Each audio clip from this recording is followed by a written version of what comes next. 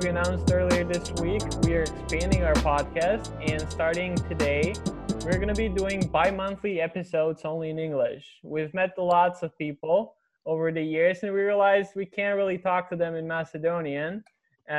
So we decided to do it in English. For our first special English edition on the pod, we've got a special guest joining us all the way from Thailand. He's a returned Peace Corps volunteer from Macedonia, a graduate of the University of Virginia, a historian who currently teaches in Surat Thani, Thailand, and a very good friend of ours, Phil Pinchton. Welcome on the pod, Phil. Hey, thanks for having me, guys. It's a real honor to be the first English-speaking guest. Well, considering how many Peace Corps volunteers have turned out over the years here in Macedonia, it's quite natural. So how is life going, Phil? How's life? Well, I'm sort of holding my own here. I'm lucky to be still employed. I teach at an international school in Surat Thani, which is a town in like the south part of Thailand. And we're doing online courses, and I'm trying to do my best with it. It's no one was really kind of prepared for this, so it's been a struggle. The school year is almost over, actually, and in a few weeks I'll actually be moving because I got another job at another school in Thailand. So. Oh, nice. Yeah. And do you teach any core subjects, or what exactly are you teaching there? I teach English, math, and science. There's also like social studies, but social studies for grade 3 is like being a good citizen and, things like that. And it's very like American centric, and all of my kids in my class are Thai. And so it's not really a good curriculum for them. So I kind of weave in my social studies. Yeah, so we've met when you were a Peace Corps volunteer in Macedonia a few years back. So let's start a conversation about that whole experience of yours. And I mean, our first question would be for those that are listening and don't really know what Peace Corps is. Can you explain to us what is Peace Corps and like the whole process behind it? Sure, yeah. The Peace Corps is a department of the American government, and they send volunteers to countries that invite them. And basically, these volunteers work in development and in like cultural exchange, sort of like a less formal diplomacy. That's kind of the way I see it. So yeah, I was a volunteer in Macedonia, where I worked in a couple of rural schools in the central part of Macedonia. Oh, great. So considering we know that you were in Gogomila for a very long time, teaching as an English teacher. How did you decide to go into Peace Corps, and how was your experience in Macedonia? Just give us a general overview and your thoughts on the country. Well, the Peace Corps was kind of a way for me to have really a big privilege to travel and learn a different culture and another language. I had gone to school to be a teacher, but for almost 4 years, I didn't use my degree, and I wanted to get back into it. And I also wanted to travel and experience a different place. So I applied for the Peace Corps. It's a long process, although it has gotten shorter, I think. And at first I was going to be sent to Armenia, because I did not mind where they sent me, as long as it wasn't like an island in the middle of the Pacific. And they were going to send me to Armenia, and I said, great. They moved some things around, and they put me in Macedonia, and I was really happy about that. Macedonia is like my second home. That's what I've always said to people. Amazing culture, amazing people. I met some people that changed my life, and it's something that I'll never forget. Yeah, so you selected you're put on a plane, you get to Macedonia. What's the process next? Do you go straight to your place that you're going to be working and serving, or what's happening after you land in Skopje?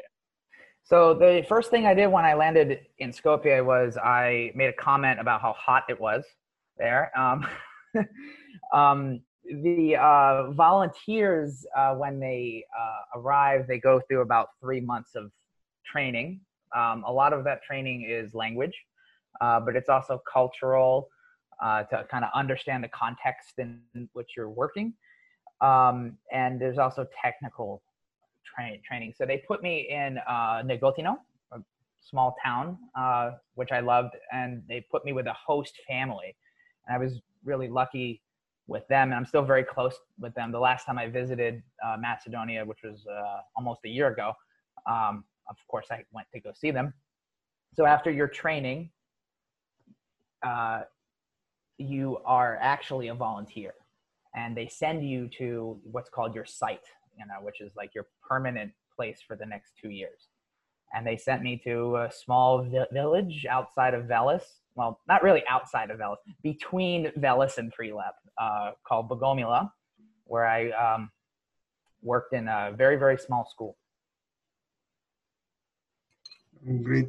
So because like we've known you, we talked to you, you know, when you were here, you were really great with your Macedonian. Thank you. How long did it take you to adapt, and can we hear some good old Macedonian from you once again? Može. So when I first got to Macedonia, I had never learned a foreign language from the ground up. That's a problem with Americans. Is a lot of Americans, they just don't learn a language. They don't travel. They're kind of privileged because English is so universal. So it was slow for me at first. This was also combined with the fact that my host family, there was a lot of English and a lot of very good English, and they were more keen on practicing their English with me than teaching me Macedonian. That changed when I got to my site, because there was almost no English there. There were 2 guys that lived in the village that did speak English, but it took me a while for me to meet them. It took me almost 2 months. So I was immersed in the language, and I would say after about like 9 months of being in the country, I spoke Macedonian fluently. Not perfect, but enough to hold a conversation with the babas and the dedovci. My Macedonian now is not very good. I can still read it, but speaking it's quite hard for me. I don't use it in Thailand. Which means another visit to Macedonia is supposed to be planned. Yeah, I mean, I was actually thinking about coming next month. This is before COVID, messed everything up. Now I don't plan past what I'm having for dinner. But I had a friend of mine who is Bulgarian, and he was going to be married in Plovdiv, and after his wedding, I was going to visit some folks in Skopje, but that's out of the question now. Yeah, so I've lived abroad for a year, and I know when I got to Texas, in my case, there were some things that made me think, wow, this is really different than what I'd known before. So speaking of the cultural shocks, can you tell us a few things that, you got to your site, you got to meet your Baba and Dedo and like people in the village. What was that something that made you think like, wow, this is so different than everything I've had before?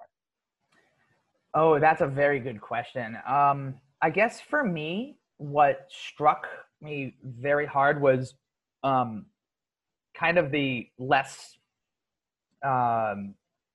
directness that a lot of people showed me, where, like Americans by and large are very, we kind of say what's on our mind, and we try to be as like straightforward as possible. And something that I kind of struggled with at first was like I really wanted to be like involved in like the family and the community. I wanted to show them that I cared, and it was kind of like it felt to me at first like everyone was just kind of like, oh, you don't want any part of this, like you're not one of us, like you don't need to be working on the farm or working in the garden or anything like that. The way I overcame that was I just kind of like persisted and got better at the language, and showed them that I wasn't here for vacation, and eventually they started to accept me. But the first 3 months were really hard. It was also winter too. That was tough. Considering the timeline when Peace Corps volunteers arrive in country, it's pretty much winter at that point.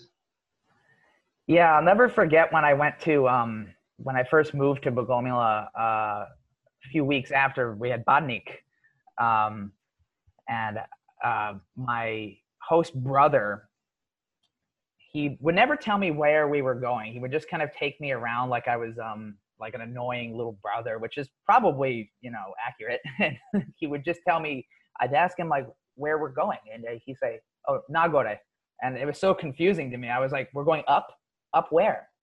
Like, and so he took me to this bonfire for Badnik. I'm standing around, and I don't know anybody. It's just snow, cold. Everyone's drinking wine and rakia and talking to each other. I'm just standing there like, "Hey, how's it going?"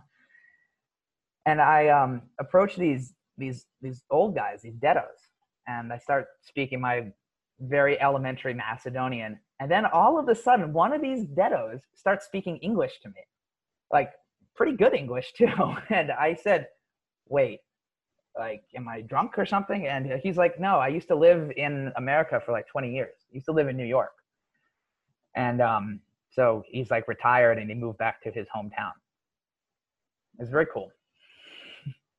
Yeah, so from my experience with Peace Corps volunteers, I know that when I was younger and like I would meet them, and you briefly touched on that, like my thing was that I wanted to talk in English with them. I didn't really care about their Macedonian. I wanted to kind of practice my English.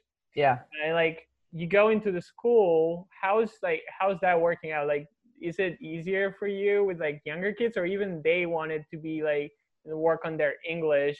And with your colleagues as well, like, can you like tell us like how was your school life, I guess, in Macedonia? Yeah. Okay. So there was really no my students were not all terribly interested in learning English. And it's understandable. They didn't really have a practical reason, and it wasn't sold to them. Like, so it was just kind of something that they did. My counterparts were both very nice, and they spoke English, but they were more interested in like including me in like the Macedonian side of things. So I actually ended up spending most of my time chatting with them in Macedonian and learning about how things work in Macedonian schools.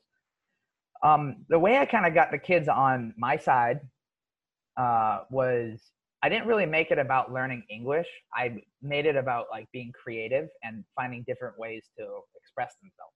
So I did lots of art projects and things to help like clean up the community.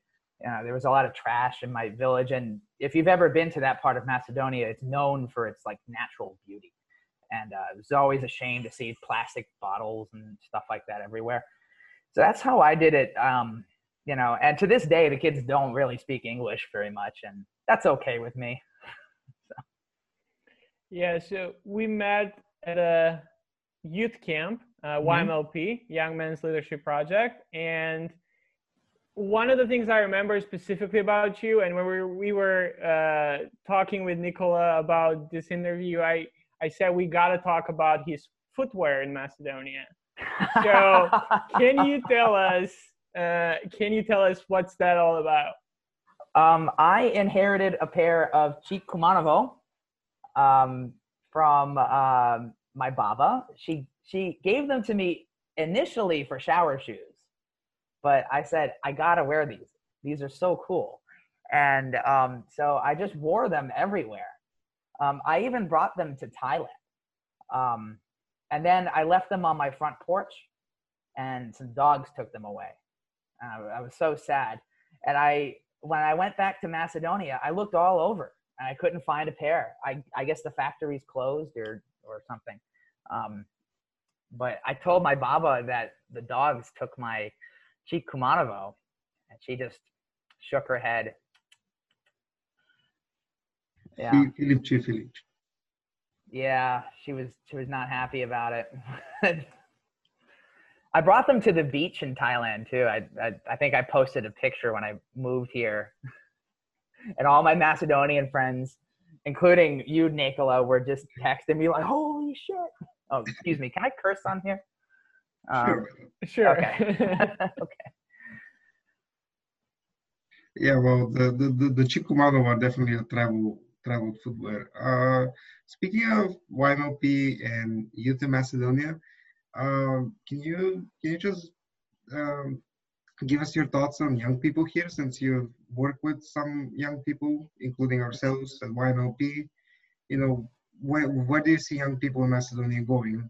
Well, at least when you were here. Like how things are going.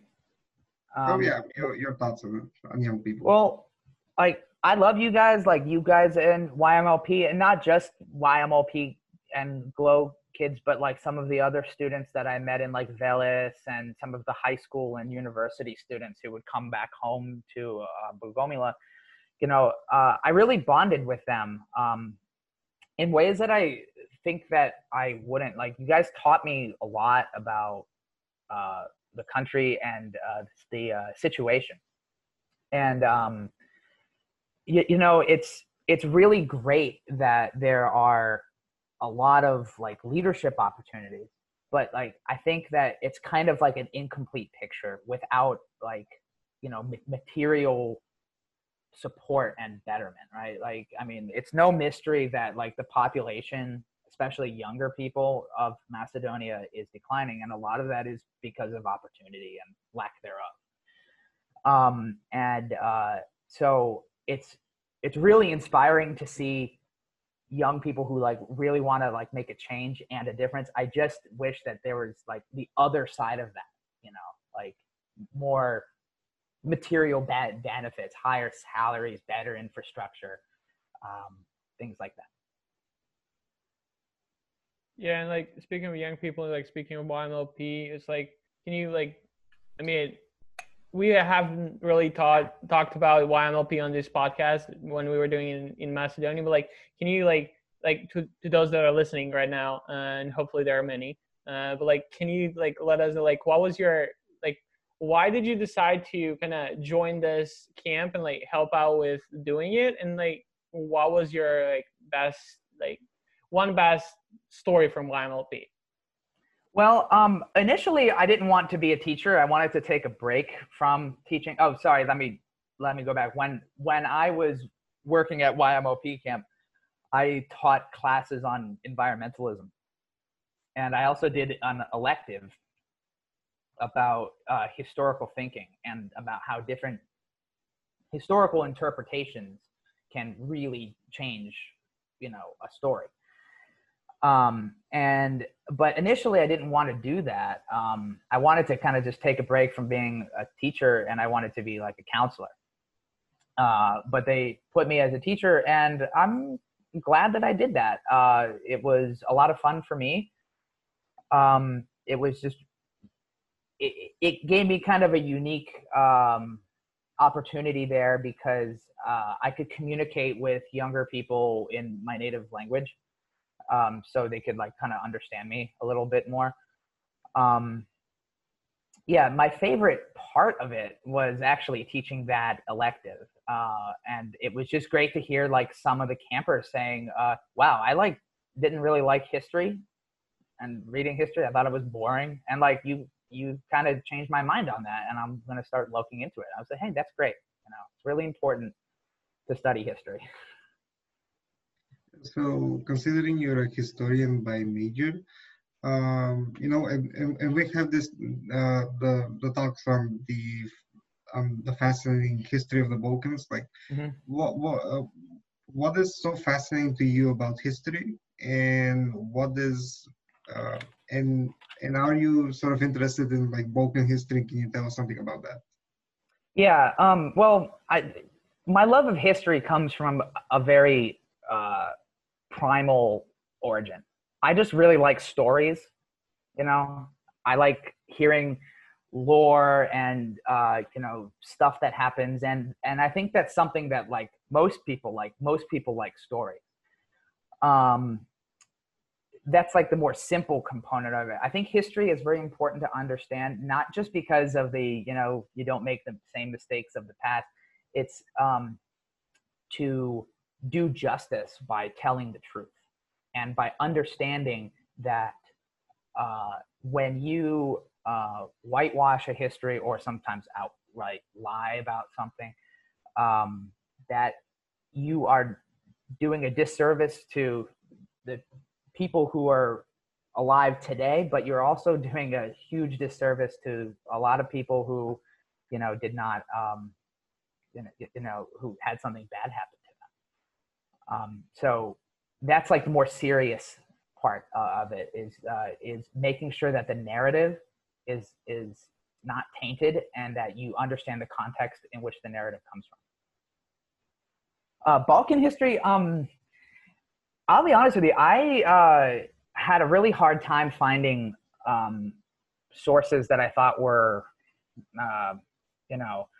not heavily biased. A lot of the reading that you do about Balkan history, particularly of Yugoslavia, is very, like at least the sources that are in English, is very slanted towards NATO and the West.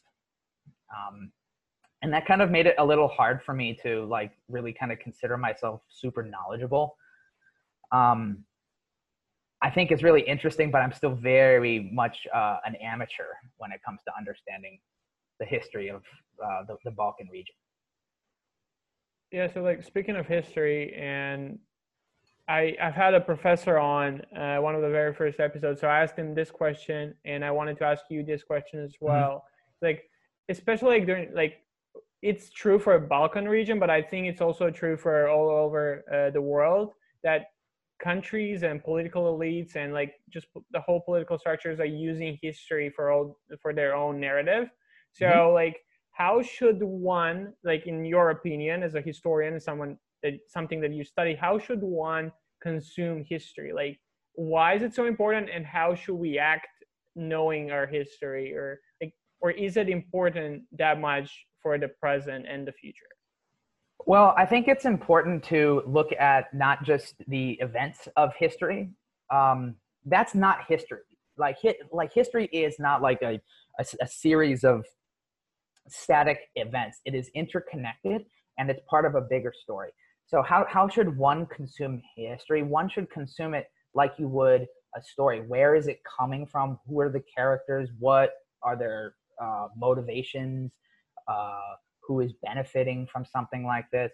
And keep in mind that when you are studying the history of a country, whatever country that may be, or the history of a people,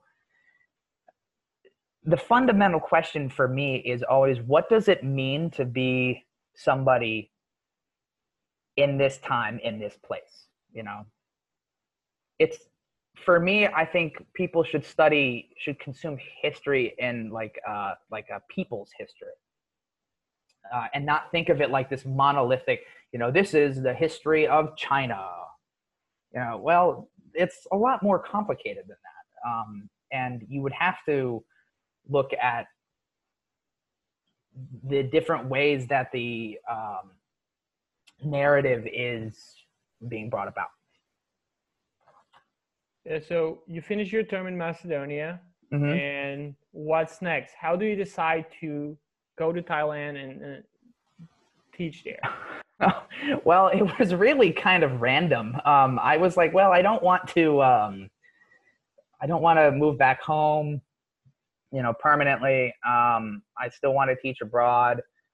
So I just, I went on like a jobs board for English teaching jobs, thinking I would only do it for maybe a year or two. I got hired at this school in Surat Thani. And it's an international school, but it it was not what it seemed at first. It was quite a it's still very much a developing place, and that was really exciting, and that's what made me stay initially. I also I have a girlfriend who I'm pretty serious with. We've been together for a year and a half, and so that's another good reason to stay. Yeah, so it was just totally random. Like they hired me, and I said, okay, I'm going to Thailand. Well, since you're in Thailand now, and especially since it's the coronavirus pandemic, Mm-hmm. And from a perspective of a teacher, especially one that teaches elementary school kids, like how is teaching different in the times of COVID-19?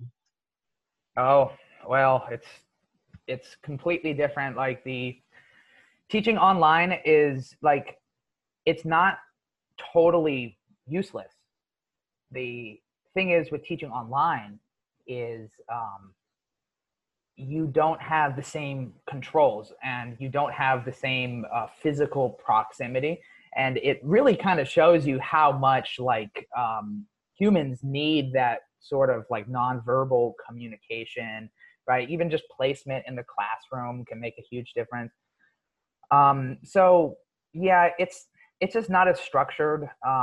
It's not as natural. It's not my forte. I will be the first to admit that I am not as effective teaching online as I am in the classroom. It also depends a lot. Like online teaching is not as flexible. Like I think you have to have like a well-designed course and curriculum from the get-go. Whereas if you're teaching in a physical brick and mortar school, you still make lesson plans, obviously, and you go in there with a game plan and some alternatives. But if you can kind of suss out that like, oh, the kids aren't getting it, or or the other way around, it's too easy, you can change things up in the moment.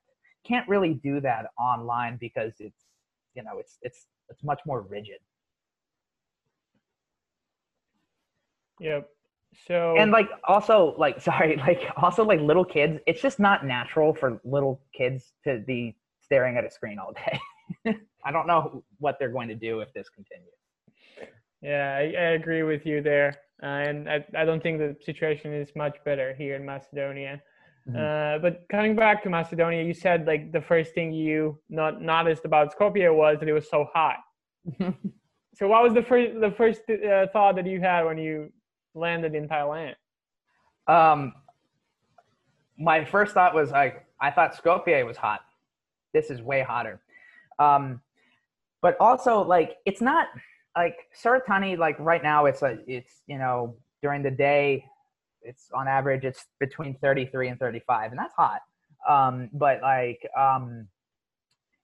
it's a different kind of heat because it's closer to the equator. So the sun is like way more intense. So it feels much hotter than even like a hot day in the center of Skopje. Yeah, beside your teaching job, I mean, now we're kind of talking more like before COVID-19. It's like Thailand is a huge country compared to Macedonia, and like, have you explored it some, or like what, like if someone wants to go to Thailand after all this is over, what would you say to them? Oh man, there's so much to see. Yeah, I spent some time in the north in 3 places: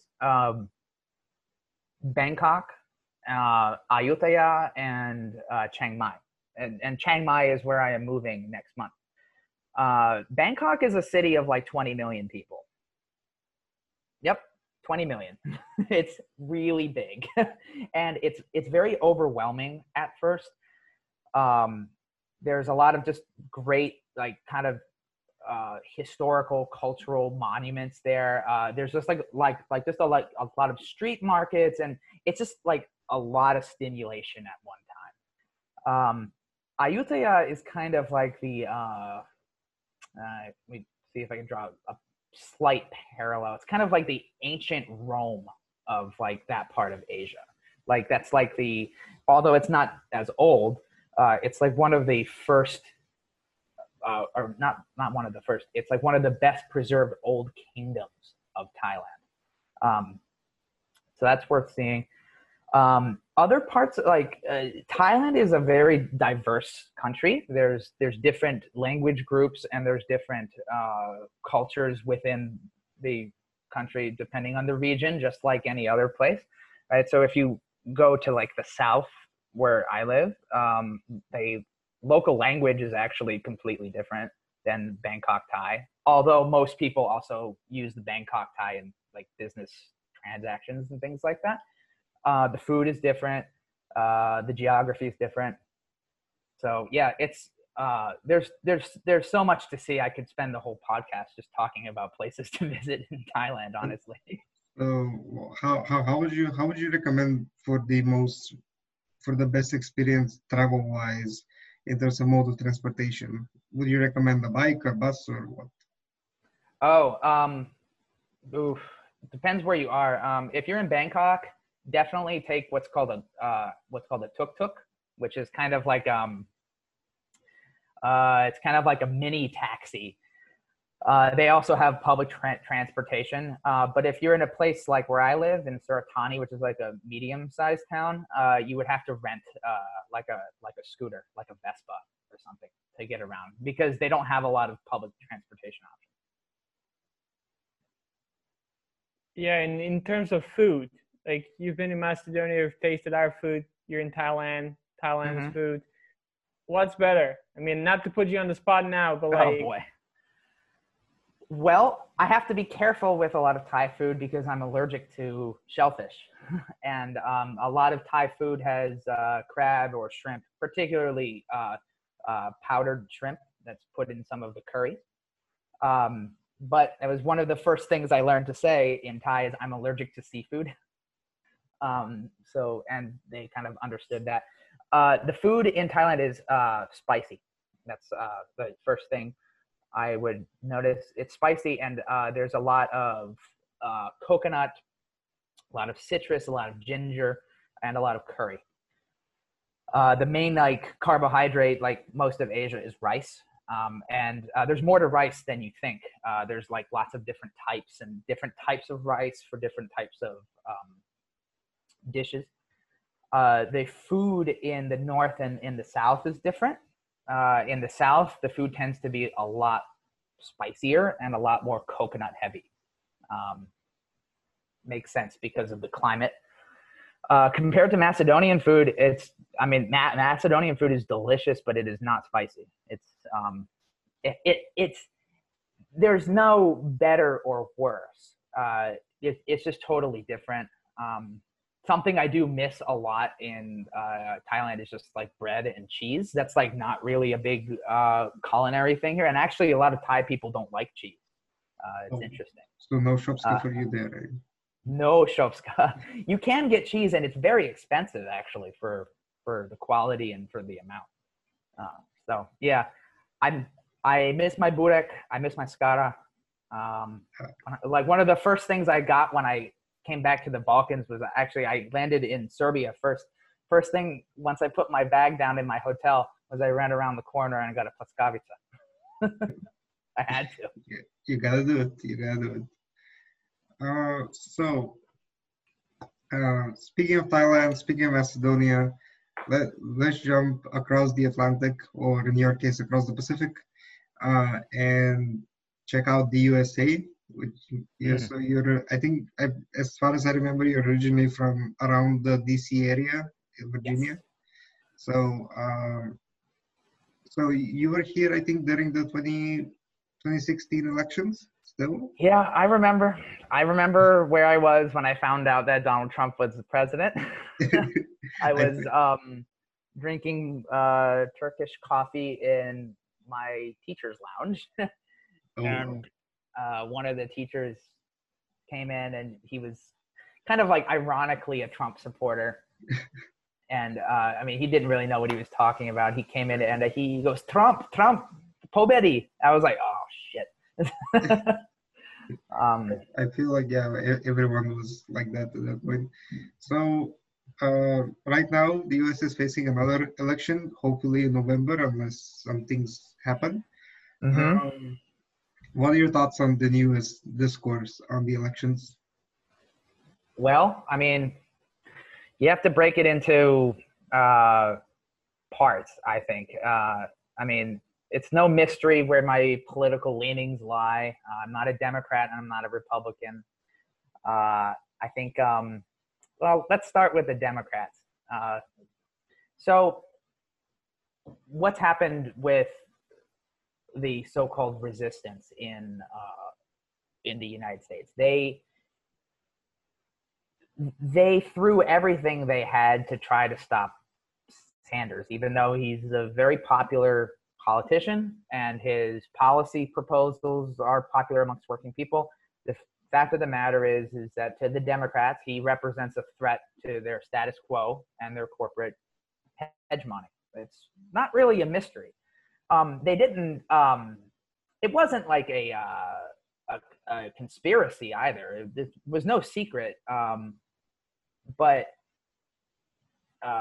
where was I going to go with that? The problem with the left in America is, Sanders is a great politician. He's a great guy. I respect him a lot. It was the first and only time I've ever donated to a campaign. But one of the problems with the progressives is they don't really know how to argue when a Democrat or a Republican says, you guys are socialists. That's a 4-letter word in the United States. It's becoming more acceptable, but like what they never said was like, yeah, we're socialists and this is what socialism means to like voters, right? It means free healthcare. It means access to higher education. It means the right to have a home. It means all of these things. They didn't really make it so concrete. They kind of dodged it because they were scared of being perceived as too radical. Even though if you look at Sanders's proposal, it's kind of standard for any EU country. It's kind of like a duh. Like, yeah, you need to have a national health system. So what's going on right now is, I mean, it's not just that. Like, I think Biden, assuming that he's still the nominee, it's not just because people don't like Bernie. It's also because a lot of people are very scared and traumatized by a Trump presidency, which is a shame because it shows a real lack of historical memory. I mean, Trump is really kind of he's not as much of an anomaly as you think he is. It's just because he says things in a less polished way. I mean, if we were alive in 1980 and you listen to Reagan's campaign speeches, it would sound almost identical to something Trump would say. But a lot of people are just scared of another 4 years of Trump. And so they're going to go with the safe option. That's never worked for the Democrats ever in their whole electoral history. Yeah, I mean, you said it, like people are scared, but does that mean that Biden actually has a chance against Trump? I mean, just historically speaking, incumbent presidents have a very high percentage of winning the re-election after their first term. And a lot of people that are on the Sanders side, they're considering not to vote for Biden because of these issues that you've said, because of the status quo and just the open pay against Sanders from the establishment, from the media, from everyone that was scared, that is scared from him, maybe even more than Trump. So would that lead to just another 4 years of Trump? Well, it's really hard to say.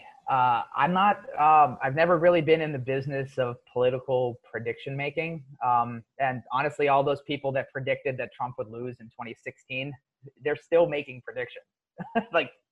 And they were so wrong. So, I mean, I am not in the camp that like a Biden nomination equals another 4 years of Trump. It could happen. It could not. Let's look at the different things that kind of tip the scales. Trump has a lot of gifts that the Democrats gave him. Russiagate, right? I mean, just recently, Michael Flynn was exonerated, right?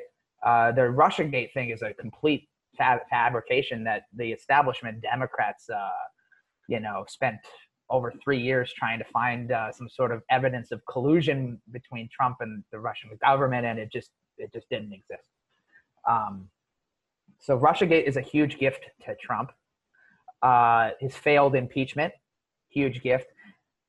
And Joe Biden himself is also a huge gift to Trump because he's weak in ways that are a lot more critical than even Clinton was weak in 2016. His dubious past, particularly with being on the side of NAFTA and big corporations, his incessant lying about almost everything in his life, and of course his very clear case of what I think is just cognitive decline. He can't form a sentence and doesn't seem to know where he is half the time. If you think that Trump is going to be civil with that, that's just, you're delusional. He's going to eat him up. Weighing the other side is COVID, right? The way the U.S. government has handled this is, it's criminal. And, they are empowering these armed protesters who want to go eat at a Baskin-Robbins, for crying out loud. And they acted like it wasn't there. They try to blame China. Meanwhile, there's, I think, almost 90,000 people have died. And it's slowing down a little bit right now, but, it's not anywhere near concluding. So anything could happen. I don't think Trump is a shoo-in, but I also don't think that Biden is a shoo-in. And so we have to see November, hopefully. Yeah. Well, and like the convention for the Democrats is not even over yet. They might decide, Biden's too much of a liability, we'll put someone else in there. I mean, if it would be my guess, they'll put another centrist in there. There's no way they would pony up for Bernie. Well, what about Hillary? Oh, no. If Hillary becomes the nominee in 2020, I don't know. I think the Matrix is just going to break. I can't imagine why they would think that's a good idea, but you never know, because the Democrats just have this, they have such a defeatist outlook towards politics, And if you want, I can go into that as to why I think that is. But they have such a defeatist outlook towards politics that they shame the progressives and the left in America into voting for them, which has never worked. You're not going to shame me to vote for Biden. I mean, I will never tell anyone how to vote. It's none of my business, and it's, in my opinion, mostly a symbolic act anyway. But this idea of you have to vote for Biden because he's the lesser of two evils it's just not a winning strategy, and it's never proved to be a good one for the Democrats in their past. Speaking of the lesser of two evils and sort of the defeatist mentality, considering Bernie Sanders has officially dropped out of the campaign, even though he's still on the ballot in most states, where do you see the leadership of the progressive side of the Democratic Party, or rather the progressive side of the U.S. in general, is heading towards? What kind of leadership is needed to bring a much more stronger progressive wing of the American political spectrum, and of course, considering now that with Bernie Sanders out of the picture, well, mostly there is an opening of debate, especially through some actions that Alexandria Ocasio-Cortez took in her time in the House. So where do you see the leadership strategy going forward for the progressives? Well, I think it's very promising to see that there are, open socialists that hold elected office. AOC, Rashida Tlaib, Ilhan Omar. but there's like three, and they still kind of cling on to this idea of electoral politics is the only way to go, right? I think they need to change that. I think electoral politics is important. You do have to have people rallies and kind of get behind a movement and organize some policy proposals. I'm saying that's important, but you also have to have another side of that. You have to have activists. You have to have people that take direct action. You have to have labor organizers. You have to have people to organize strikes and to create petitions. The left doesn't have that yet. I think they're working on it, but it's very, very, very small, and it's insufficient. Another problem that plagues the left, and this is kind of a historical problem, is just differences of identity. Are you a communist? Are you a socialist? What kind of socialist? Are you an anarchist? That stuff has got to stop. And what needs to happen is a more concrete, on the ground, direct action labor organization paired with political activism too. And also they really need to drop that D next to their name and, admit that the Democratic Party is not the party of the workers anymore. And it would be wise to form their own party too, I think. Yeah, so there are lots of parties in the U.S., but Republican and the Democratic Party are just the two mainstream that kind of have monopoly over the whole political spectrum. And let's say they form a party, Democratic Socialists of America. What would be can they really hurt the Democratic Party by doing that? And how would that work? Well, that's a very good question, and I can't answer with 100% certainty, but I would say that if the Democrats continue down this road, and it might happen after this election, there has to be a split. People like Joe Biden and Clinton and John Kerry and Tim Kaine, those guys aren't standing up for working people. They're corporatists, and they are, for all intents and purposes, those guys are just moderate Republicans. And that has been the strategy of the Democrats since the Reagan years. I think it needs to split, but it's not ever going to be effective if there's not mass movements that don't just put all of its stock into electoralism. You have to demonstrate to bosses and landlords and big companies that unless you start treating people more fairly, you're going to lose your workforce. Your wealth is dependent on our production. So in terms of electoral politics, I also feel in this primary season, we've also seen headbutting between the two, what are considered the two most progressive people in Congress right now, which is Elizabeth Warren and Bernie Sanders. Do you feel like Warren betrayed somewhat the Bernie Sanders, firstly back in 2016 when she didn't endorse him, but also right now running against them and actively running negative? Well, Elizabeth Warren has terrible political instincts. Going back to the Pow Wow Chow book and this whole getting tricked into doing race science by Donald Trump. She might be considered a progressive, and she is progressive on some issues, but I don't think she falls into the same camp as someone like Sanders or the Squad. And she's not on their side, so I wouldn't say that she betrayed them. I would say that she was acting like an opponent would. She's just very bad at it. The Warren campaign they just kind of shot their wad when they tried to get Sanders on a sexist comment that nobody heard, and there were no witnesses. They just said, I can't even recall the details. It was just, he allegedly said that a woman can't be the president, even though no one heard him say it.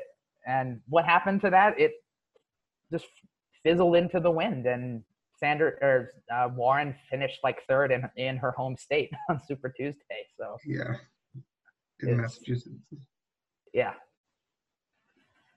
Yeah, so she didn't betray him. She just was his opponent.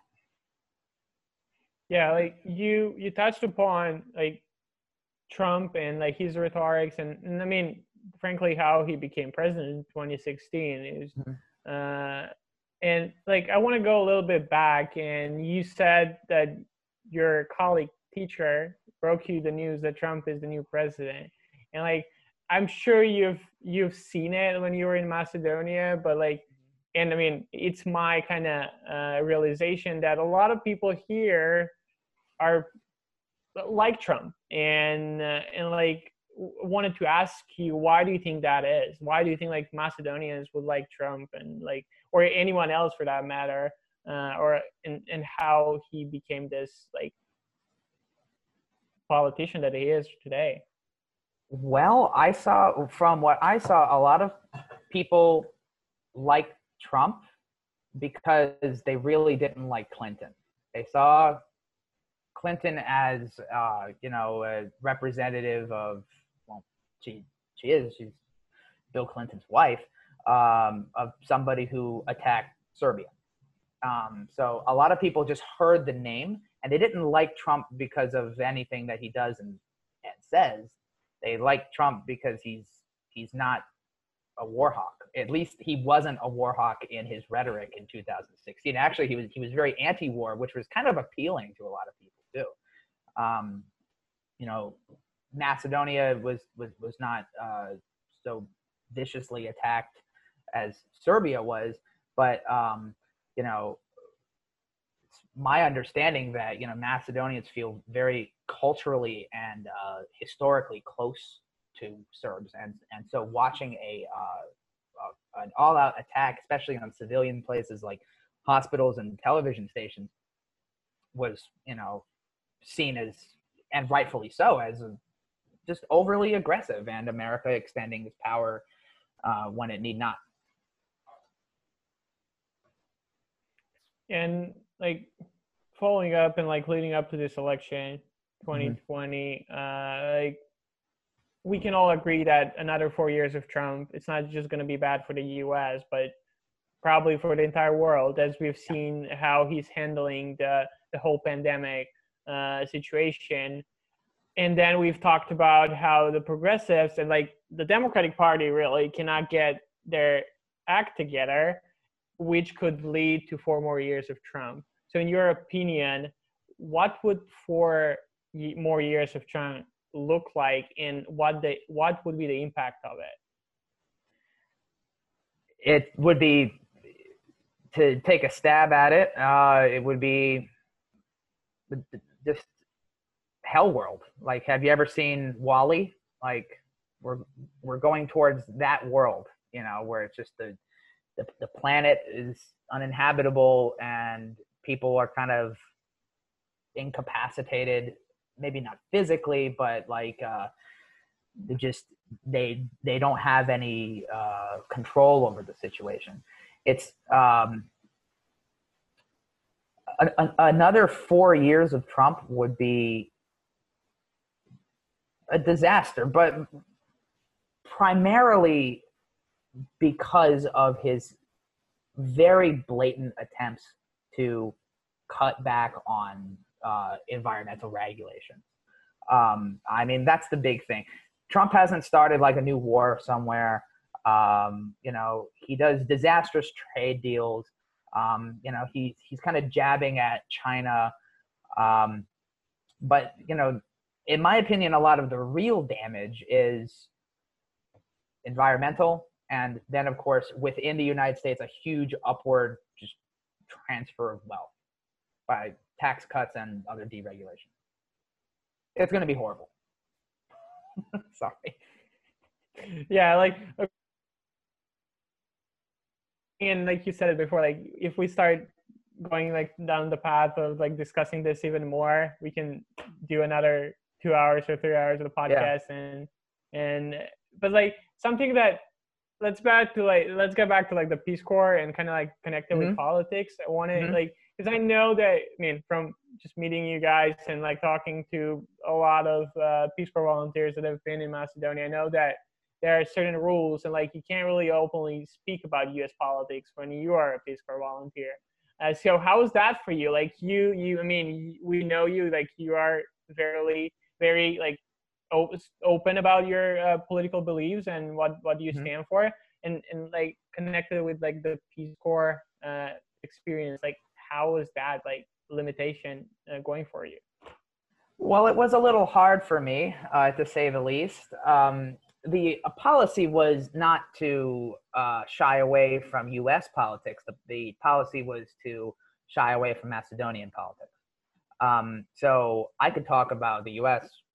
all I wanted, but and by shying away from Macedonian politics, I read that as don't take an official position, don't express your official position, and don't be seen doing anything like political. And that's wise. Um, so a lot of what, uh, like the way I handled it was I just, answered a lot of questions that Macedonians had to me about U.S. politics, particularly about foreign policy, which was very interesting. Um, and I would just listen and ask open-ended questions without kind of taking a side about what they thought of the political situation in Macedonia. Now I'm no longer a volunteer, so I don't have to worry about any of that. I can say whatever I want. Freedom.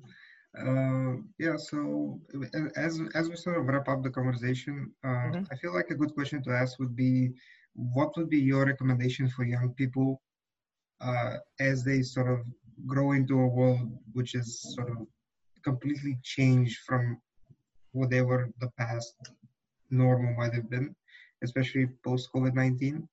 So, Mm-hmm. what would be something that you would advise young people to do? Remember that nothing happens in a vacuum, that there is always a context, and we are part of something greater. It's never just going to be about this election. It's never just going to be about this gaffe. It's never going to be about just this. It's a big picture thing. Use your skills, use your company, and by company I mean the people around you, to organize and stand up for average people.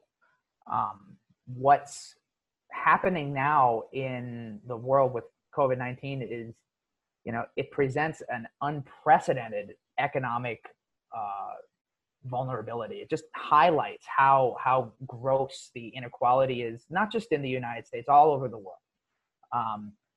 And now is the time to remember that and try to apply what we know and what we're good at to put pressure on those that are in power. I'll use the Marxist word, those that own the means of production, to press for better treatment and for reforms. I think that's where it starts. But it starts at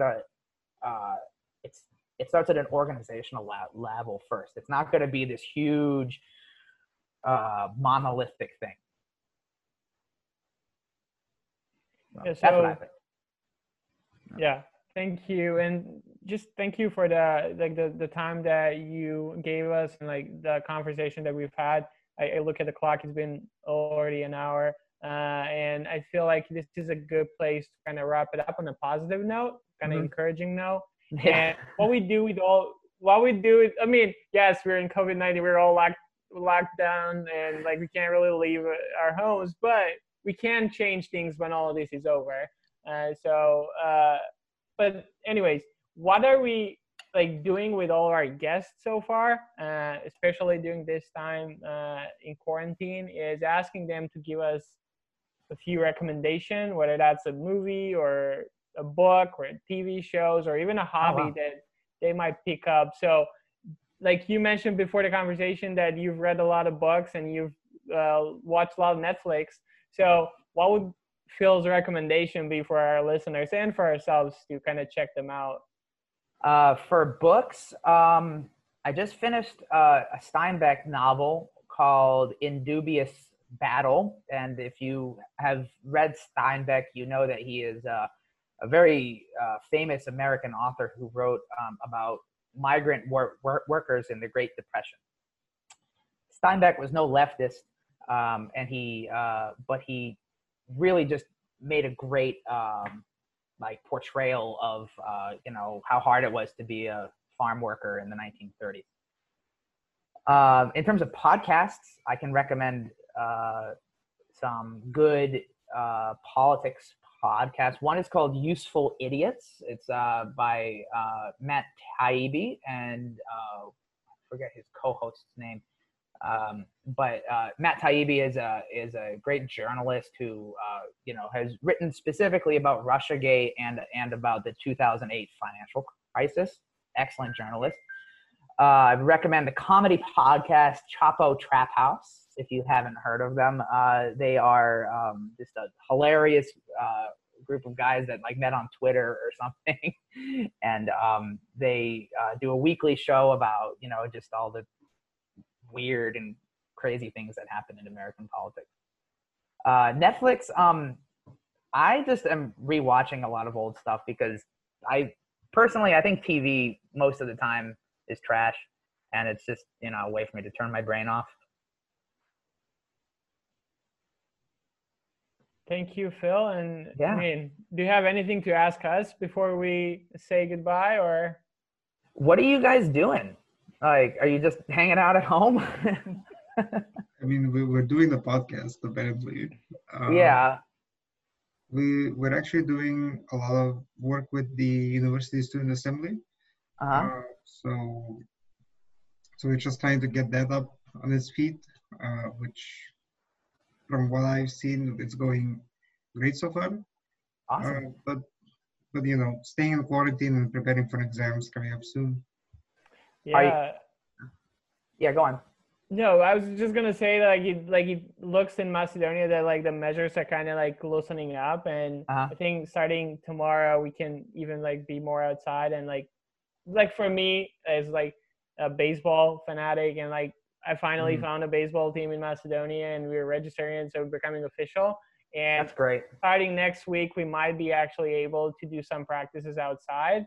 So like doing the podcast, hopefully doing baseball, and I mean just like trying to find ways to stay sane during this period. Definitely. Are you guys both in Skopje right now, or are you guys back home? We're actually back home, but we're going to Skopje soon enough next week. Yeah, this is like our last day back home, and I'm getting to Skopje tomorrow. I think Nicola is getting to Skopje tomorrow, so he kind of caught us in like hometown life right now. Yeah. No, I'm glad that you guys are safe, and I want to say like this is really good what you guys are doing. It's a great project. I would listen more. It's a little hard for me to understand it sometimes because, again, my Macedonian is very rusty. But I think it's really cool. And thanks for inviting me on the show. I hope I don't tank your listenership. Oh, no. We're definitely going to invite you again, especially like kind of like in the build up to November, if that election happens, or after, like to tell us what has happened and like what are your thoughts on it. But thank you for accepting our invitation. Thank you for talking to us. And I mean, now that we'll have English episodes, you can listen even more, and hopefully we can get some other Peace Corps volunteers or other people that have been in Macedonia that are now not here to talk about more their experience and just stuff that interests them. And yeah, like for our listeners, we're gonna release these episodes, I think, every 2 weeks. Hopefully it'll be like during the weekend, and we'll go from there. We'll see how it goes. We're gonna continue with our regular Macedonian podcast episodes every Wednesday and talk about politics and some other stuff that we think of. So you guys stay safe, and we'll talk soon. Thanks again for having me. You guys be well, and just let you know when I'm coming to Macedonia. We'll have a beer or something. Absolutely. Yeah, and we'll try to get you that Chico Manolo Yeah. for a year. I'll tell you my size. Cool. Okay. It's been great, guys. Thanks again. Thank you so much, Will. Bye. Ciao.